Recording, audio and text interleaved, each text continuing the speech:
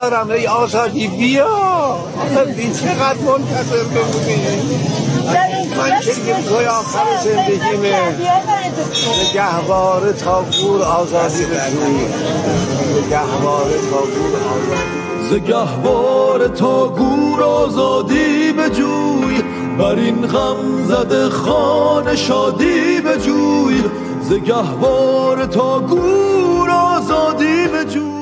و میرسیم به بخش مصاحبه این هفته رادیو ایراوا. روز پنجشنبه 3 دسامبر برابر با 13 آذر دومین جلسه دادگاه دیپلومات-تروریست رژیم اسدالله اسدی و 3 همدست او امیر سعدونی و همسرش نسیم نامی و مهرداد عارفانی در شهر آنتورپ بلژیک برگزار شد. این 4 تن متهم به بمبگذاری در گردهمایی سالانه مقاومت ایران در ویلپنت پاریس در سال 2018 هستند.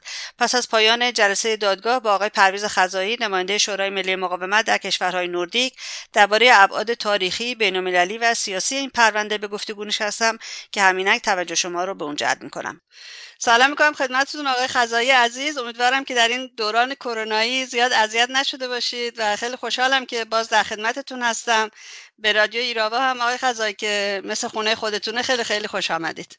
من هم خیلی خوشحالم که دوباره با شما هستم در این برنامه خوبی که شما دارید و بهتون درود میفرستم به خاطر این رسانه واقعا خیلی مردمی و ملی شما و زحمت‌های خود شما در این زمینه و در خدمت شما هستم. خواهش میکنم. اول من تبریک بگم بهتون این آغاز دادگاه اسدالله اسدی رو که چقدر مسرت بخش هست و خوشحال کننده است که یک دیپلمات رژیم بالاخره در برابر قانون قرار گرفته در خارج کشورهای خزایی.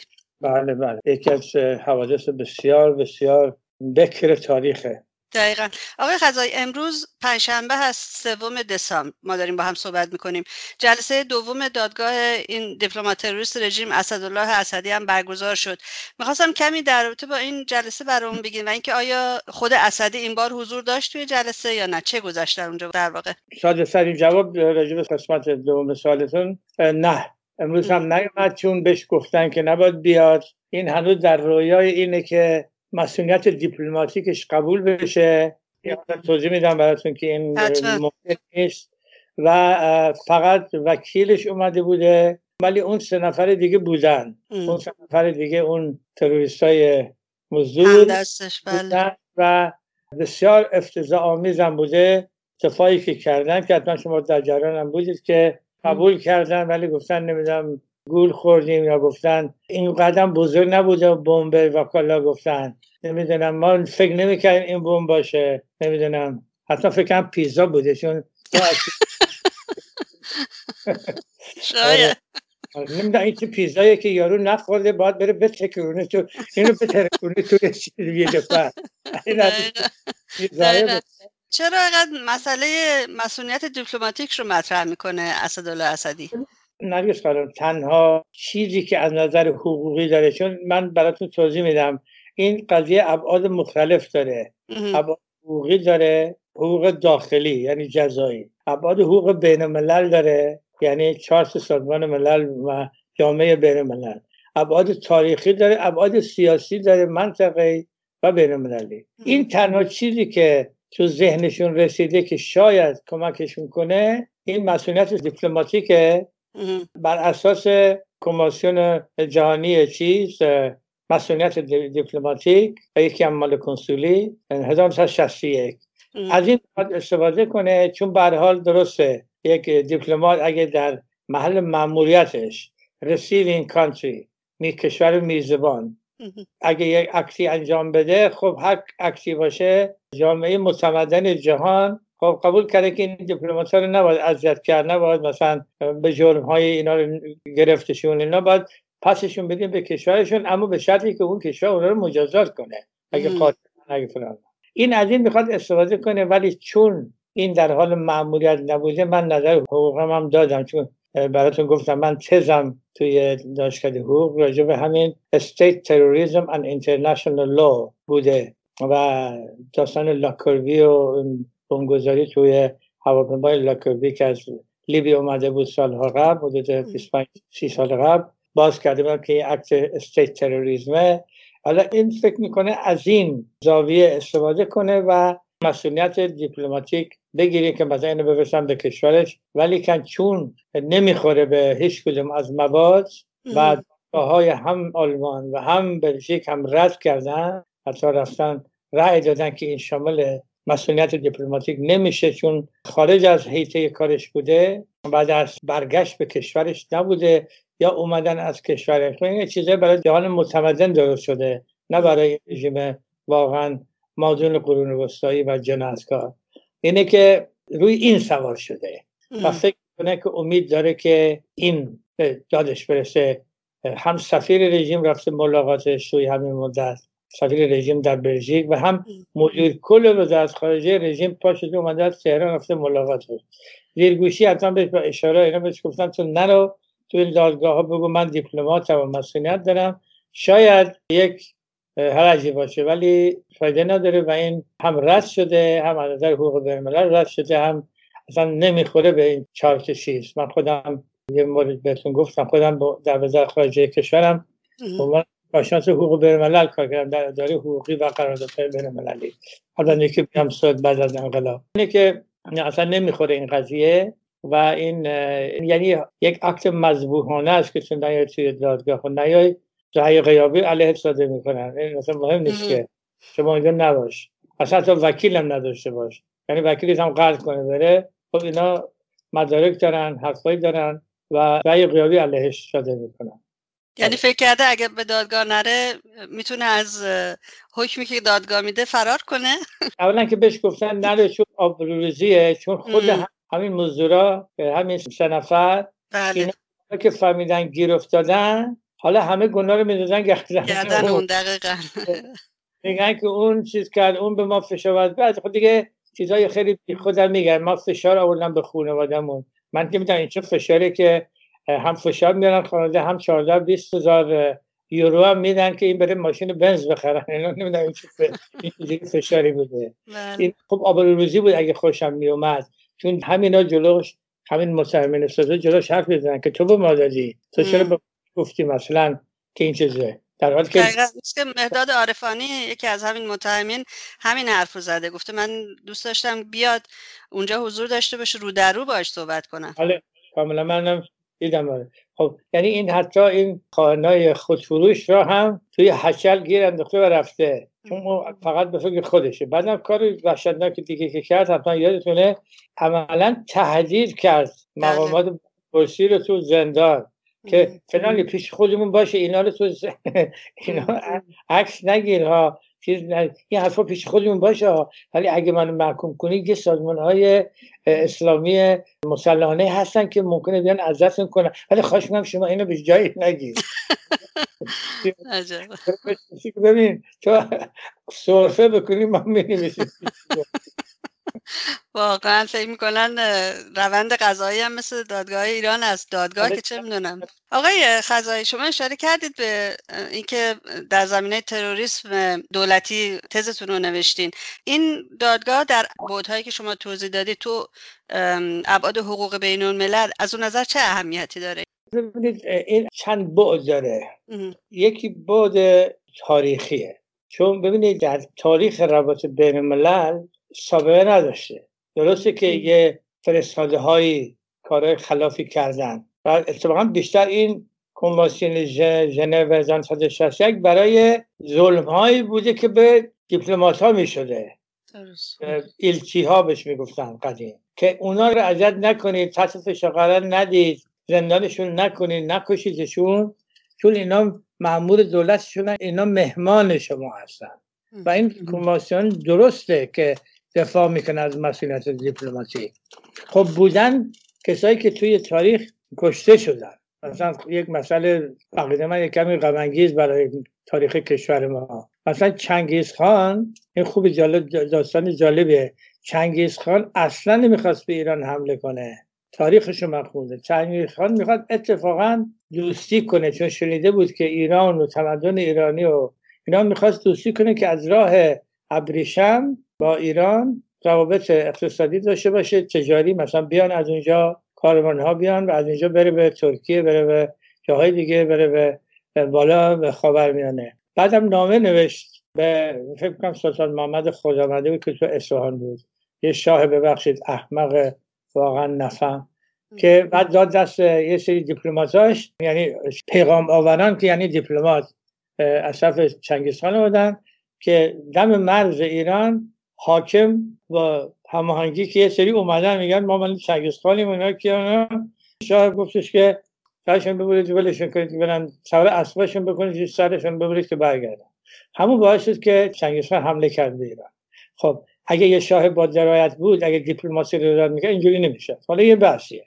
اما اینجا مسئولیت برای دیپلماتی میخواد که خودش قاتله، که خودش اومده آدم بکشه. این مهمونه، مثل که من بیام خونه شما مهمونم بگم من اومدم از طرف مثلا خانواده‌ام این پیغامو برای شما بدم، پیغام دوستی مودت، این کار دیپلماته.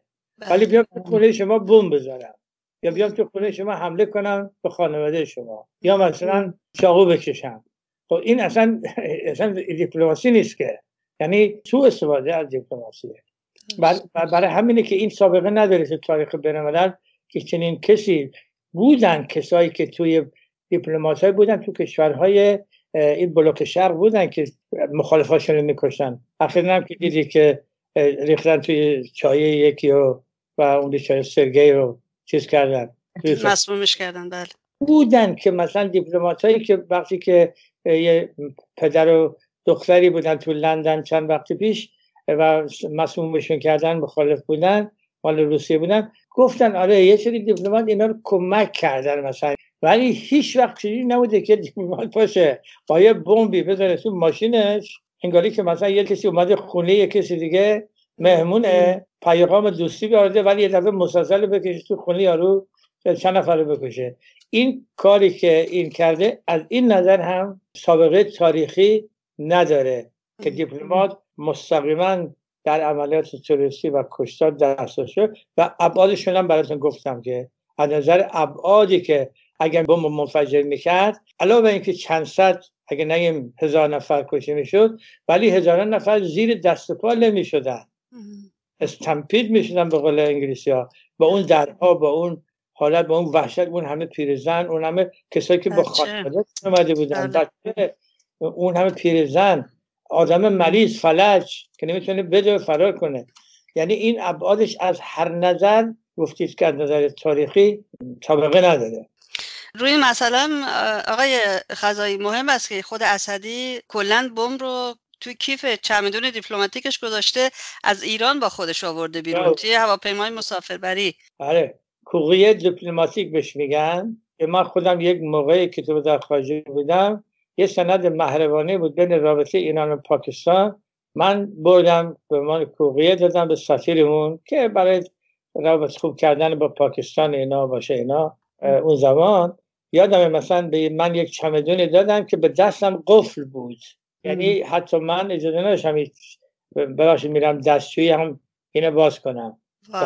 این دستم قفل بود و یک مأمور هم امنیتی هم با من بود که مواظب من باشه که کسی منو نزوزه، مثلا اینو از من نگیره. تا رسیدیم به پاکستان، تازه اونجا من توی هتل شب موندم همینطوری خواب توی رخت خوابم با این چمدون دستم که صبح پاشدم رفتم اسلام آباد پایتخت پاکستان. خب این همینجوری اینو آورده. حالا ما اونجا یه سند مودت دوستی بود بین دو کشور که نمیخواستن کسی دیگه بفهمه. این سند قتل عام زدن کشتن توی ویلپن بوده، یعنی یه چیز بوده، یعنی بمب بوده. اینا سابقه نداره تو تاریخ، اینا سابقه نداره. برای همینه که ابعاد یکی دوتا نیست. ما الان صبر میکنیم، من امشب مثلا تو سیمای آزادی گفتم ما صبر میکنیم که این اول این رأی صادر بشه. این یه برای قضیه است.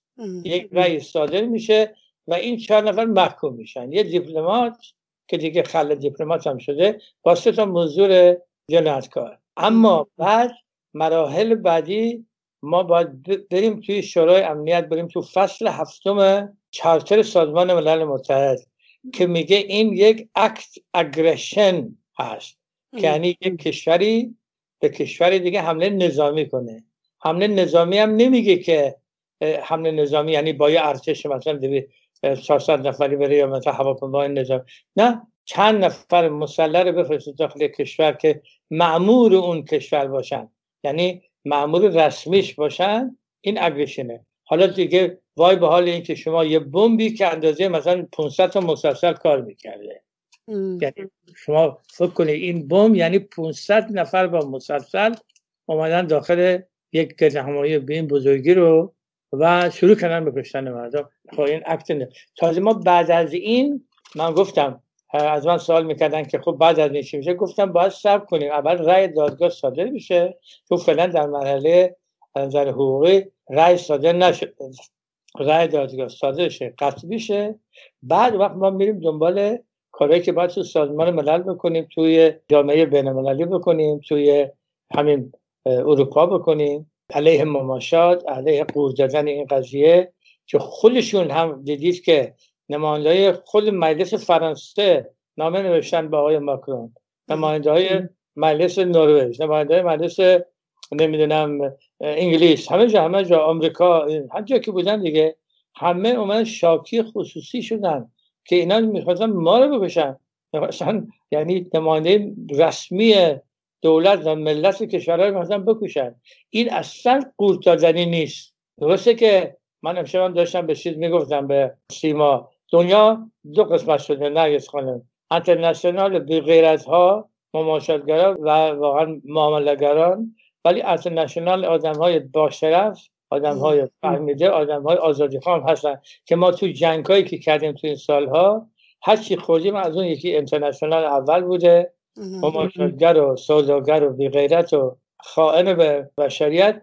از این ور خیلی عظیمی که دیدید که دیگه در مورد لیست گذاری که ما اصلا سابقه نداشت که خود پروفسوری که دوست من اینجا که تو سازمان ملل با هم کار کردیم، نروژی و رئیس دستگیر کمیته دستگیرهای خودسرانه سازمان ملل بود، به من گفت که اصلا تعجب آوره که شما چجوری تونستید که مجاهدین از لیست آمریکا در بیارید و اروپا.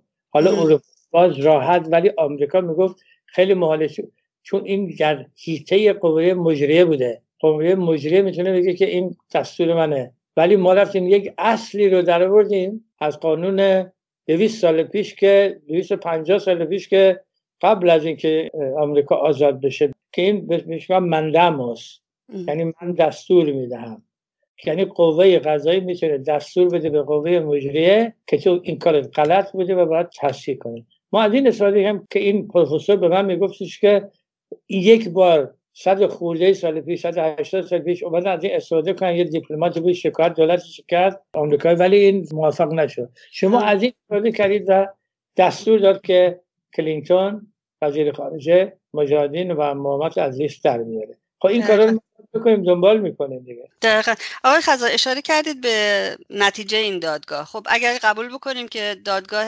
بلژیک بیاد و علیه اسدی و 3 نفر همدستش حکم صادر بکنه و اونها رو حالا یا به حبس ابد یا به حبس‌های بالای 20 سال محکوم بکنه، توی سازمان ملل اگه کشورها خودشون نرن و شکایت نکنن به سازمان ملل، مقاومت ایران چجوری میتونه این کار رو انجام بده؟ چون مقاومت که کشور نیست، مقاومت یک مقاومته. آره سوال خوبی کردید. خب ببینید این کشورها هم خوشبختانهشون دموکراسی هست، همه قدرت که دست قوه مجریه نیست که من همین جریان لیست براتون توضیح دادم دیگه که این اینترنشنال با شرف‌ها رفتن اونا رو شکست دادن، همینا بودن، همین مجلسی‌ها، نماینده‌های این فشارهایی که خود پارلمانترهاشون، خود اتباعشون، به ویژه اتباع پارلمانترشون که خودشون دم تیغ بودن، یعنی اینا کشته می‌شدن، یعنی این قتل عمد علیه یه نماینده مجلس مثلا فرانسه یا ایتالیا یا آمریکا. خب اینها رو باید همینجوری این گروه ما چیز کنیم که ببرن تو سیستم سازمان ملل. سیستم سازمان ملل تو این کار یکی شورای امنیت. خب متأسفانه شورای امنیت میدونید که این دو کشور اون تو هن که رفیق رژیم هن دیگه، بعد که یعنی رسول دارن چین و روسیه دیگه. ولی همین کافی نیست، ما میتونیم فشارهای دیگه بیاریم از سیستم سازمان ملل و خود فرانسه میتونه به دادگاه بین‌المللی لاهه شکایت کنه از رژیم، به خاطری که این اکت براتون گفتم، این اکت یک اگریشن نظامی یک کشور علیه کشور.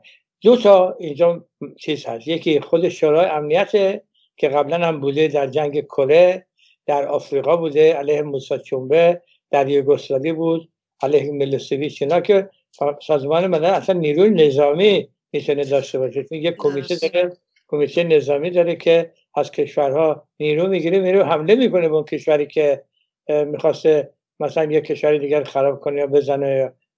توی آفریقا بوده، برات مثلا زدم. ولی اگر این کار نکرد باید برن سراغ دادگاه بین‌المللی لاهه و بعد شکایت و بعد خود دادگاه‌های اروپا، خود پارلمان اروپا باید قطعنامه بیاره، تصویب کنه، قطع رابطه کنه با رژیمی که آدمکشی در سطح هزار داشته میکرده دیگه. اونم اتباع کشور اروپایی، اتباع کشور خودشون، آدم‌های مهمشون، نمیدونم وزیر خارجه سابق ایتالیا، نمیدونم نخست وزیر سابق کشور دیگه، همه اونجا بودن دیگه. خب اگر این رو قشنگ پیگیری کنیم، این ریش این رژیم راحت نمیشه. درسته که ممکن اون یه مسئله دیگه است که این 4 نفر میرن زندان، که 100% میرن، این درست، اینو میذاریم کنار، ولی ولکنش نباید بود. بعداً به قول شما دولت‌های مماشاتگر باید با فشار خود اتباعشون باید برن خیرشون رو بگیرن که گرفتن که آقای رئیس جمهور نشسته اینجا داشتن منو می‌کشتن، من اونجا بودم. بعدشون اومدن از فنلاند با دخترش اومده، مجلس بوده، وزیر بوده دوست من، و با دختر 16 سالش اومده بود اونجا نشسته بود. بعد نماینده مجلس نروژ اومدن 3 تا دختر کوچولو داشتن 4 ساله و 5 ساله باهاشون، با همسرشون کنارشون. یعنی این ببینید این اصلا قورت دادنی نیست. منتها شما هم دولت‌ها مماشاتگری میکنن، میخوان رد کنن، خلاصه دیسیبلی در کنن، ولی ما از اون اهرمایی که قبلا استفاده کردیم باید این بار بیشتر استفاده کنیم. آقای خزایی، توی این پروسه دادگاه از اون 2 نفری که 3 نفری در واقع، اون زوج ایرانی و مهداد عارفانی، در رابطه با قدرت این بمب هم خیلی حرفای مضحکی زده بودن که قدرت زیادی نداشته. نمیدونم خود اسدی گفته بود که اصلا این به عنوان آتش بازی بوده، من میخواستم مجاهدین رو بترسونم. این تا الان که تأثیری نداشته توی روند دادگاه. فکر می‌کنم اگر حتی درست بگن و قدرتش کم باشه باز تأثیر خواهد داشت؟ نه ببینید، نه این درست نمیتونن بگن این حرفی که میزنن، چون این کار دست تو دادگاه ها بعضی مسائل میدن به کارشناس. مثلا اگر مریضیه، زخمیه، پزشکی قانونی مینویسه که این کسی که چاقو خورده اینقدر مهلک بوده، اینقدر چی بوده، اینجوری بوده، چجوری زده. تو این کار بمبگذاری که اصلا جهان متخصصشه، مخصوصا پلیسای امنیتی، اینها قشنگ بردن این بمبو، اولا یه جایی با ربات منفجرش کردن که ربات در و دامن شده و بعدش هم توش در بردن فرمولشو که این بمب بسیار قدرتمند بوده، یکی از قدرتمندترین هاست که سازمان‌های تروریستی نوشتن، سازمان‌های تروریستی بالا ازش استفاده میکنن. یکی هم این که این بمب ساختارش یه جوری بوده که این یک آدم یا یک انجمن یا یک گروه این نمیتونه اینو بسازه. در سطح متخصصین بالای اطلاعاتی و نظامی یک کشور فقط اینو میتونن بسازن. یعنی اینا رد شده، اینا دادستانی هم کاملا حرف چیزو زده دیگه، متخصصین. یعنی این حرفی که اینا امروز زدن فقط به خاطر خالی نبودن عریضه زدن.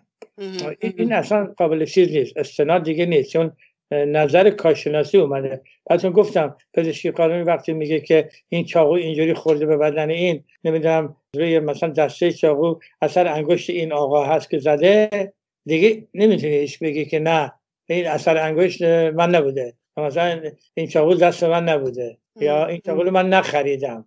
خب منم اینم میگن یارو مثلا چاقوی اسدالله رو از فلان جا خریده، اسدالله رو خریده، یارو میگه بله ایشون بود من خرید. یعنی اینا یه چیزای کارشناسیه که میتونن آدمایی که تو گیر کردن برای چیز داد فریاد بگن ولی اثری نداره. یعنی آقای خزایی، رژیم با به صحنه آوردن این عوامل خنثی خودش یا ماموران خنثی خودش، فعال کردن اینها علیه مقاومت ایران خب خیلی اهمیت داره. در واقع اثبات میکنه که مقاومت ایران چقدر مهم هست برای رژیم ایران، ضربه زدن بهش چقدر مهم است، چون در اشرف که نتونست اونها رو نابود کنه، در لیبرتی هم که نتونست، در ترفندهای قبلی هم که دستش به جایی نرسید. درست میگم؟ بله کاملا درسته. این نشون دهنده اینه که برخلاف این صحبت‌های این کاف نشین‌ها که من خیلی واقعا اسم می‌زنم به همه هموطنان عزیز خارج کشورم که از دست این رژیم اومدن بیرون، یا سیاسی یا در اثر اختناق یا برای تحصیل، برای زندگی بهتر، من تعظیم میکنم خدمتشون. ولی دو چیز مهمه. یکی این که به ما پناهندگی دادن. چرا؟ چون که رژیم برادرها و خواهرها و فرزندها و پدر مادر ما رو تو ایران کشته. و الله چرا پناهندگی به کشور مثلا که از فرانسه بیاد کانادا پناهندگی بشه میدن، ولی از کسی از کره شمالی بیاد، از ایران بیاد، از نمیدونم سوریه بیاد بهش میدن. چرا؟ به خاطر اینکه به همت خون اون شهدا و اونایی که کشته شدن پناهندگی به اینا اعطا شده. بعدم خب معلومه که وقتی که یک مقاومتی چنین توفنده در همه ابعاد، هم سازماندهی، هم رهبری، هم داخل کشور، هم کانون‌های شورشی و هم نمیدونم این همه اقبال بین‌المللی، این همه کار بین‌المللی، خب چنین میشه، خب میشه دشمن شماره یک رژیم. و طبیعی است که این رژیم میخواد، همه رژیم‌ها این کار کردن، رژیم‌های سرکوبگر فاشیستی، از هیتلر و موسولینی و هیروهیتو بگیر تا فرانکو و استالین و نمیدونم پل پوت و همه این جنایتکاران تاریخ که به عنوان یه ایدئولوژی دمار از روزگار تاریخ اومدن در آوردن. خب اینها این رو دشمن وقتی میدونن دیگه هر کاری میکنن که اینو از سر راه بردارن. نه مثل اونایی که اومدن بیرون خارج کشور کمن، گفتم خیلی کمش اومدن، به جای این که مثلا یک کاری بکنن، به جای این که جلوگیری کنن از همین جنایت، یعنی قتل عام داخل کشور، اینا به جای این مثلا یا هیچ کاری نمیکنن یا وقتی میکنن یک کاری میکنن، البته خیلی هم کمن دیگه در خارج. بله خیلی کمن دقیقاً. خیلی یعنی میشه ترکای زیر دهل دیگه، حالا چه میگیرن نمیگیرن، چه مستقیم چه مباشر. ولی خب رژیم میدونه که دشمن شماره یکش از نظر تاریخ مدرن ایران این مقاومتش، چون 5 عنصر رو داره. یکی آرمان آزادی خواهی داره، یکی تشکیلات داره. محال بدون تشکیلات هیچ که موفق نشه تو تاریخ، تو مقاومت ها، جنبش های آزادی بخش، جنبش های ضد نمیدونم استعمار، خب یا حتی مهاتما گاندیش، همه اینها سازماندهی داشتن که پیروز شدن. سومی رهبری خیلی مهمه، خیلی بدون رهبری اصلا راه نداره. اگه جنرال دگل پا شد بزنه بیرون بره لندن، میرفت پیش مارشال پتن که مزدور چیز بود، میخواست گذشتی فرانسه رو تحویل هیتلر بده، میشست، خب سرهنگش بود دیگه، بغلش نشسته بود. خب اونجوری نمیشد که گل گرفت توی چیز. حتی آمریکا اگه مثلا توماس جفرسون قبلش گانت و نمیدونم جورج واشنگتن، خب اینا اساس آزادی بخش درست میکنن که چیز، خب این میشه رهبری. بعد از اون میاد رای درست، یعنی گرایت رو عوض نکنی. آقای رجبی چقدر قشنگ میگه، سرنگونی. هیچ حرفی رو قبول نمیکنه جای ایستاد آقای رجبی. خانم رجبی همین میگه، یعنی میگه تمامیت این رژیم میشه اصلاح طلب اصولگرا. و پنجم که خیلی مهمه، پرداخت بهاست. اینم خیلی نگس خانم غم انگیزه که مثلا فرزندانی تو نروژ، من داشتم اون روز میخوندم داستان، یک بار دیگه میخوندم مال مقاومت نروژ، فرانسه، جاهای دیگه همه رو میخونم. خب اینا رفتن تو کوهها قایم شدن، رفتن تو سنگرها زیر زمینهای سرد نروژ، اینا نمیدونم ماها اصلا خانوادهشون ندیدن تا 4-5 سال. شما فکر کنید حالا اونا 5 سال این کارو کردن، ولی خب شانس ما به دلیل مماشات غرب و کاری که آقای جورج بوش کرد تو خاورمیانه، مال ما جاده میشه 40 سال. این گناهی که کسی میمونه تو سنگر 40 سال، یا باید بهش افتخار کرد. واقعا باید بهش افتخار کرد. نمیبینن نه خیر، مثلا یارو پاشه بیاد قشنگ بره پیش پدر مادرش که اینا بیان ردش بده کنن بگیرن بکشنش، یا مثلا بیاد توی اشرف و اینا و لیبرتی و قبلش هم اشرف یک و اینا و بیان همجور راحت برن اون تو فلان. کی این کار کرده؟ واقعا. ولی واقعا خب بر همین که به جواب سوالتون، بله رژیم خوب حالیشه که دشمن شماره یکش کیه. اتفاقا همین امروز داشتم میخوندم، یه جلسه ای بوده که اتفاقا شعرش هم کردم، همرسانیش هم کردم که نوشته یارو داره میگه که بابا اینا رو بذارید کنار، بذارید اتفاقا سلطنت طلبان بیان سر صدا کنن، خودش اینا بیان چیز بشن، شلوغش کنن، ولی دشمن ما مجاهدینن. حالا اون لغتی که خودش میگه که جز آباد خودشه. بعد رژیم دوزاریش بسیار بیشتر افتاده و با این کارات دوزاری این کشورها میفته در حقیقت آقای خزایی، نه؟ آره ببین دنگز خانم، تو تاریخ غم‌انگیزه، باید جون بکنی که خودت تحمیل کنی. ای کاش اینجوری نبود، ای کاش مثلا شما با 4 تا نمیدونم مبارزه صلح آمیز و اعتصاب اینا یه رژیم مخوف مینداخت، ولی اینجوری نبوده که به نوزر یه رژیم خودش رفته کنار. تازه اونم دیگه این که کشته که بریده خودش. اینه که اینا قانونمند و رژیم خودش میدونه که اونایی که پشت سرنگونیش هستن و همه اون ابزاری که بهتون گفتم 5 تا رو دارن اینا. خود خامنه‌ای راحت میگه که تمام این شلوغی‌ها رو از خارج درست کردن، حالا پوشالش هم میکنه دورش، تظاهرات اسرائیل و آمریکا و این بلا بلا، ولی میگه که مامورایی که اینو اجرا کردن مجاهدین بودن. اصلا سخنگوی وزارت خارجه رژیم در تو این دادگاه هم همین حرف زده، گفته اسدالله اسدی قربانی توطئه‌ای است که یک سر آن مجاهدین است و یک سر آن کمپین فشار حداکثری بر نظام. البته خب به قول شما کلمه‌ای که لایق خودشونه برای مجاهدین به کار بردن، ولی به هر حال بله، یعنی میخوام بگم که خلاف این محدود آدمایی که من بهشون میگم مینی بوسنشینا، یه سری کپولای قدیمی و یه سری نمیدونم بریده های رژیم که پاسدار بودن خودشون، حالا منن شدن اصلاح طلب، اینا تو این رادیوهای فارسی زبان حرف میزنن، ولی ملت ایران یک پارچه این رژیم نمیخواد. منتها این کافی نیست و بدون سازماندهی و اون 5 عنصر هیچ کسی پیروز نشده. حتی مثلا من مثال براتون زدم، یه دفعه مثال براتون که مثلا وقتی که آمریکا که یکی از بهترین انقلاباتی داشته به عقیده من که خیلی هم واقعا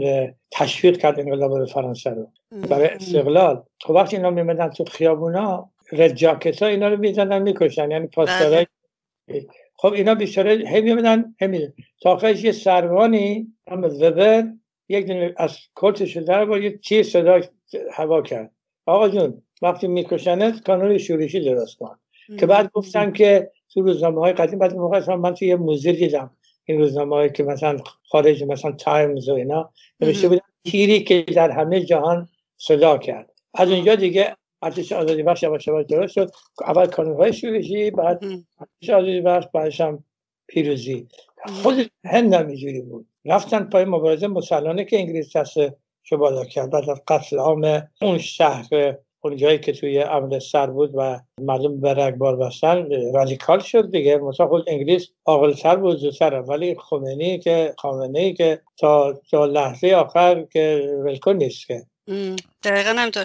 ولی آقای خزایی رژیم برای اینکه یا سنگینی این دادگاه رو کم بکنه، کوچیک به نظر نشون بده، یا اینکه برای مظلوم نمایی، نمیدونم چرا، یکی از افراد خودش رو، سران پاسداران رو که بهش میگن دانشمند اتمی، این کشته شد، خیلی در واقع مظلوم نمایی کردن به خاطر این. و یه ترفند دیگه هم زدن که یک زندانی ایرانی سوئدی به نام احمد رضا جلالی رو گفتن که همین روزا اعدامش میکنن. فکر میکنین این ترفندها که قبلا برای رژیم خیلی کاربرد داشت چرا تاثیر نداره الان این ترفندها؟ خب ببینید این رژیم که هیچ راهی نداره جز این که یا با تطمیع مثلا یک کاری کنه که زندانی رو آزاد کنه که تروریستاش آزاد بشن. متاسفانه 100 بار متاسفانه دنیای غرب و مماشات این کار کرده و اینو یه اهرام خوب میدونه. همین درست پیش هم چیز بود دیگه، همون خانم استرالیایی که آزاد شد از واسطه تعویضش کردن با چند تا زندانی. بله. این رژیم دو تا اهرم داره که تهدید کنه بنمیدونم به هم زدن و فلان زدن و جنگ خارجی و اینا، یکی این که گروگان بگیره. همه کسایی که الان دو تا بیعتی و اینا رو همه گفته همه گروگانن، من میکنه از این طریق چیز کنه چون ضربه بزرگی خورده. ببینید فخریزاده رودولف منسل هیتلره، یکی چیزی داشت که چیزی خودشون گفتن پدر اتمی هیتلر بود. البته اونا 2 تا بودن، یکم پرسنتل بود داره. اینا برنامه داشتن که اتم درست کنن برای هیتلر تو نروژ و حتی آب سنگین آوردن تو نزدیکای اسلو درست کردن، ولی مقاومت مردم نروژ که اینا افتخار آفرین رفتن منفجرش کردن، بعدم غرقش کردن کشتی با بقیش توی دریا. خب این برای رژیم خیلی خیلی سنگین تمام شده که از داخلش به قدری فساد هست و به قدری چیز هست که اصلا نمیتونه خودش رو نگه داره. تازه این یکی دیگه‌شون هم بوده، اون اولا کشته شده که تازه دیروز یکی از وزرای سابق مال خاتمی اونم کشتن ولی صداش در نیاوردن که کیه، گفتن تصادف کرده. خب که گفته بودن گاز گرفتگی شده مرده، اونو میگین؟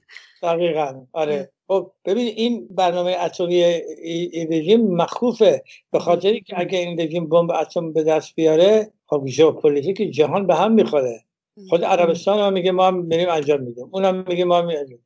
یعنی تیغ بدید دست به قول زنگی مست یا آدم احمق مست نمیدونم دیوانه. خب برای همینی که مثلا اروپا قیامت کرد که اومدن اینو منفجر کردن. من یکی از زیارتگاه‌های من اینه که بعضی موقع میرم اون مرکز میبینم که اونا رفتن مقاومت چه کار کردن که از برفا و یخا رفتن و اینو منفجرش کردن. بقیه‌اش هم منفجر نشده ولی گذاشتن تو کشتی که همین منزل گفته بیارشش آلمان، ما خودمون بقیه‌اش درست میگم، اونم تو را منفجرش کردن، اون کشتی رو و کشتی رفت زیر آب.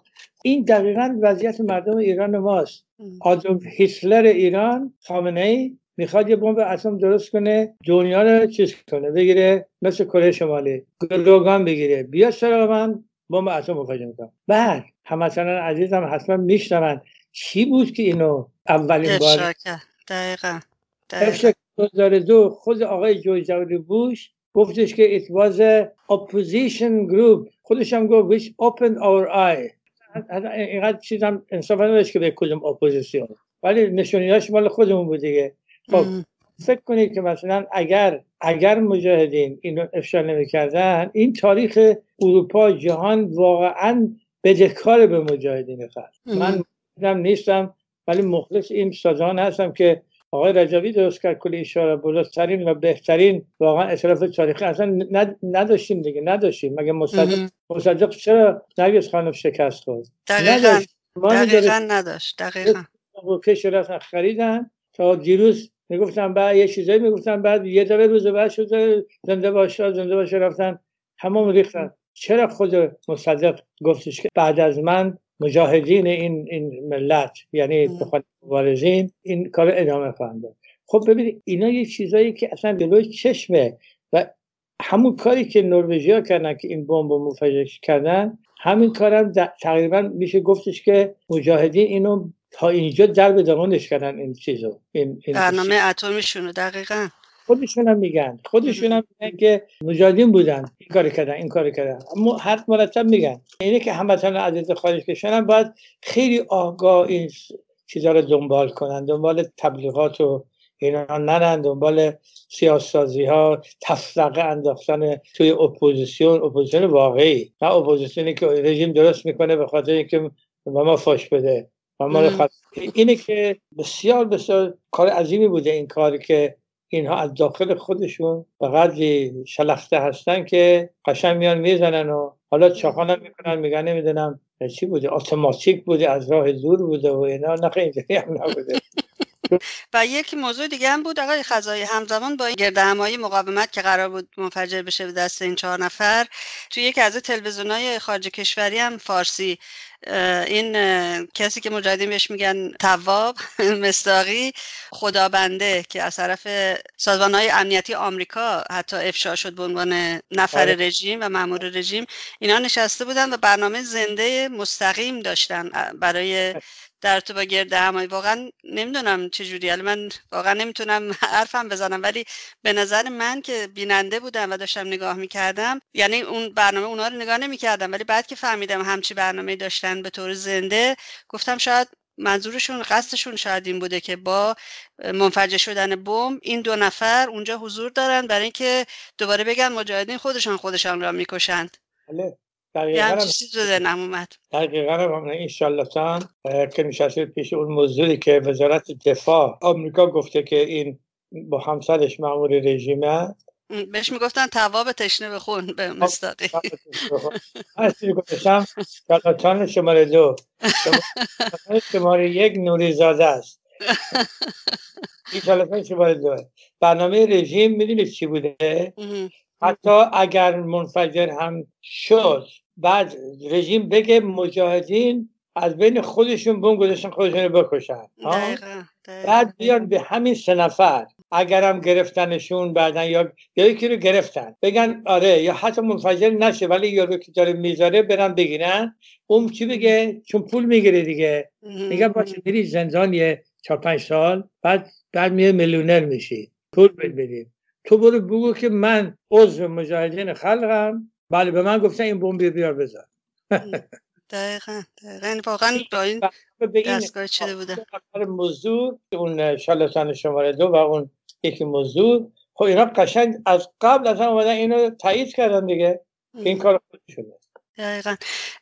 آقای خزایی، سوال آخرم در رابطه با این پیامدهای این دادگاه و نتیجه اون روی جناح‌های مختلف رژیم، روی این آشفتگی‌هایی که در اون نظام هست چه خواهد بود به نظر شما؟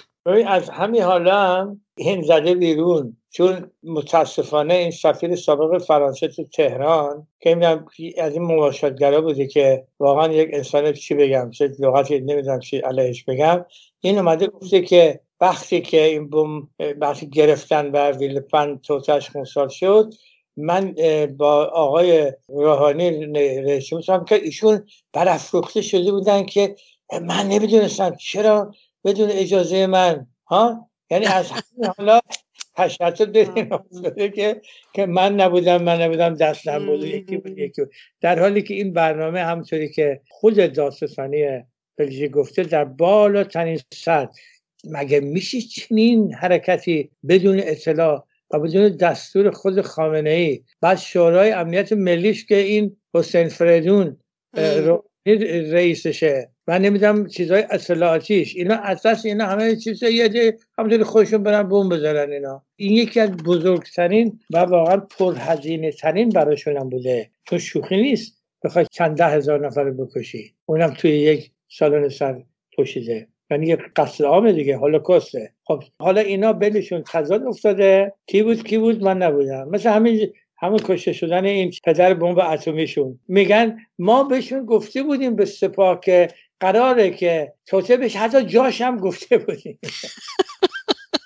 اگه تو گفته بودی اصلا ول کن سپاه رو، خودت مگه ارتش نداری، مگه تو سازمان نداری، یه 200 نفر رو ببر بذار توی اون جاده چه کن واقعا بودیم. یا مثلا یکی پاسداری که نمیدونم اسمش چیه، اسمش یادم میره، دبیر امنیت ملی شونه، شمخانی مثلا میگه که چیز بود، اینجوری بود گفته بودیم، حتی جاشم میدونیم، ولی خب چون دیگه خیلی خبر زیاد شده بود دیگه اینا مثلا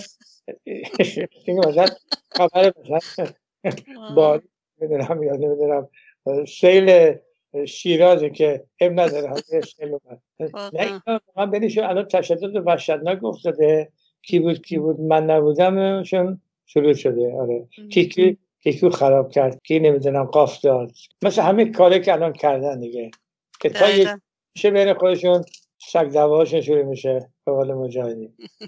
دقیقاً. مردم هم که در خارج کشور آقای خزایی حتما در جریان هستید که هر دفعه که این دادگاه شروع میشه طوفان توییتری دارن و یه هشتگ خیلی مهمی دارن که شات داون ایران ترور امبسیز، یعنی سفارتخونه‌های رژیم رو ببندین توی کشوراتون، که واقعا دمشون گرم، دستشون درد نکنه که همراهی میکنن، ولی خیلی مهم هست. دنبال کردم دیدم، از واقعا خودم هم به انگلیسی هم به فارسی یه پیامی دادم به اروپایی‌ها که no more نویل چمبرلند.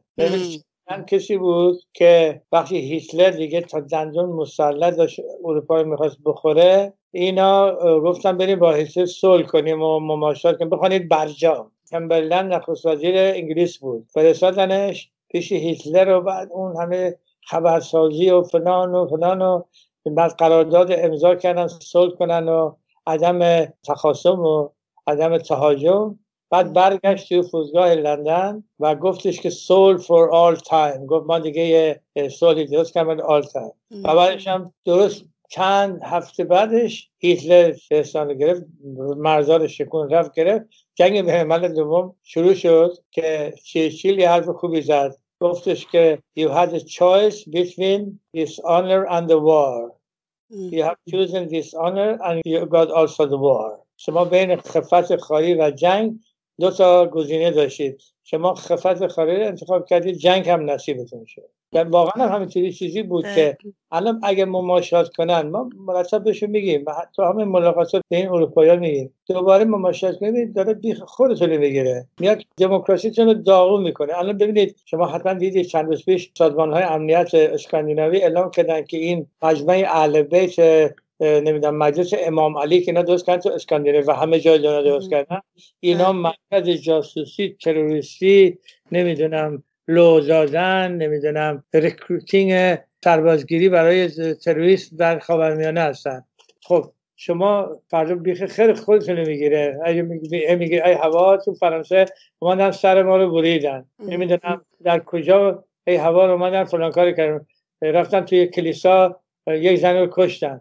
من همیشه بهشون میگم، اتفاقا توی یه جلسه بزرگی چند روز پیش بودم توی حزب کارگر اینجا، وزیر خارجه سابق شنم بود اینا، خیلی بهشون گفتم ببین، من تو فرانسه درس خوندم، اون موقعی که من درس میخوندم ما فنومنی به نام تروریست به نام اسلام نداشتیم. ما 3 تا گروه تروریست توی غرب داشتیم، یکی بادرماینهوف آلمان بود، یکی اکسیون دیرکت فرانسه بود، یکی هم رد آرمی بود که مال ژاپن و بقیه بود. اینا همشون چپول بودن. از این چیزایی که من خودم سوسیالیستم، خجالت میکشم بگم که سوسیالیستا هیچ اسمی مارکسیست، چپول جنایتکار اینا بودن، آدم کشتن دیگه، یه سرمایه‌گذار مثلا تو ایتالیا کشتن. ما تروری اسلامیمون وقتی که به نام اسلام شروع شد که خمینی سفارت آمریکا رو گرفت، که خمینی توی لبنان حدود 360 تا سرباز آمریکایی و فرانسوی رو اونجا کش، بمب گذاشت، حزب الله رو درست کرد و بعد دیگه شروع شد تروریسم. ولی ما چیزی به نام تروریسم اسلامی نشه. اگه یه هواپیمای ربایی داشتیم فلسطینیان بودن، اینا اسلامی نبود که، اینا به خاطر فریاد دادخواه هوا که جلب توجه کنن. اینا گفتم تمام اینا رو خمینی پایه‌گذاری کرده، داعش و ماعش و همه پشت این اومدن، بن لادن، اینا همه جوجه های خمینیسمن دیگه. حالا شما شل اومدید، you have chosen the dishonor، متاسفانه وقت مجبور میشن سرتون رو میبرن تو اروپا، نمیدونم بم میذارن، نمیدونم میرن این ور میکشن اون میکشن، کلیساها رو آتش میزنن. خب اینا یه چیزایی که قشنگ باید تو صورتشون گفت،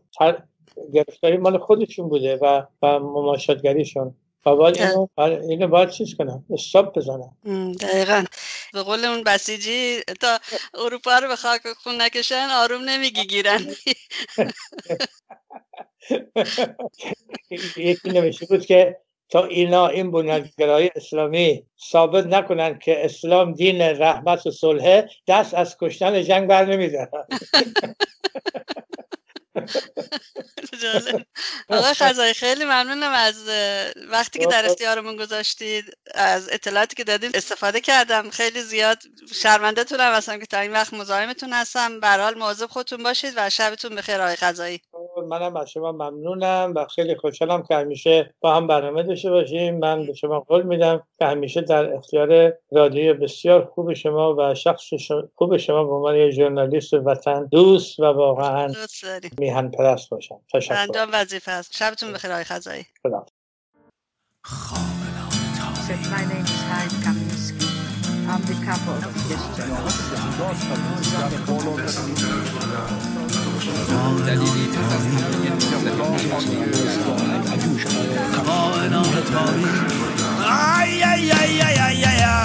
تو همون یهودا که میزنه بر صلیب عیسی ناصری آره تو مثل یه زالوی خون مکیده که چسبیده روی پوست کل تاریخ، خائنی که دستش تو دست جلاد، آخه حق فکر و ذکرش اینه که بکنه رسم انقلابی گری رو از بیخ.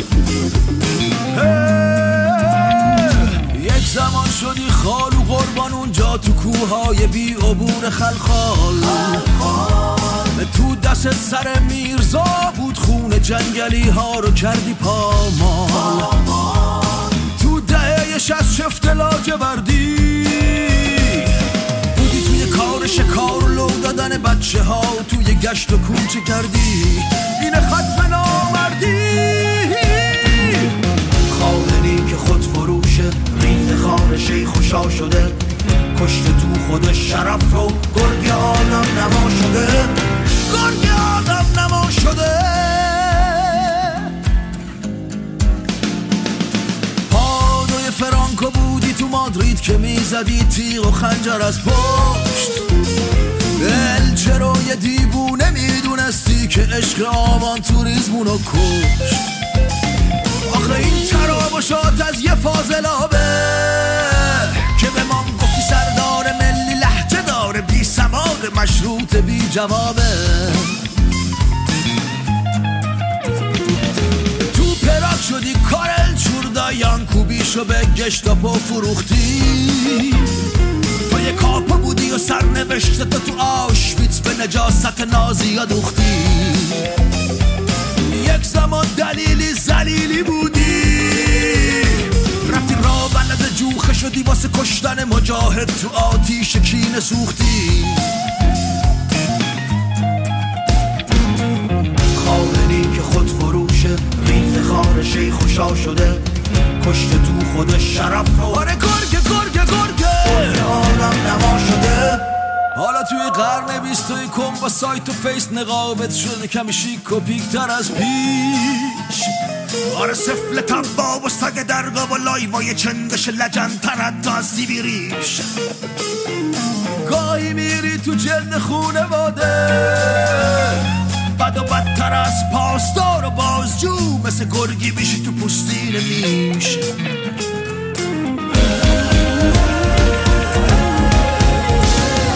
دیگه کارتون تمومه، تو فاله ها دوره جاروی شغالاست، کوچه پر از شورشه و رسوایی شمام زمانش حالاست. دیگه روبروی شب با نگار جیهاش داریم شعله میکشیم و پرچم مقاومت تا همیشه بالا.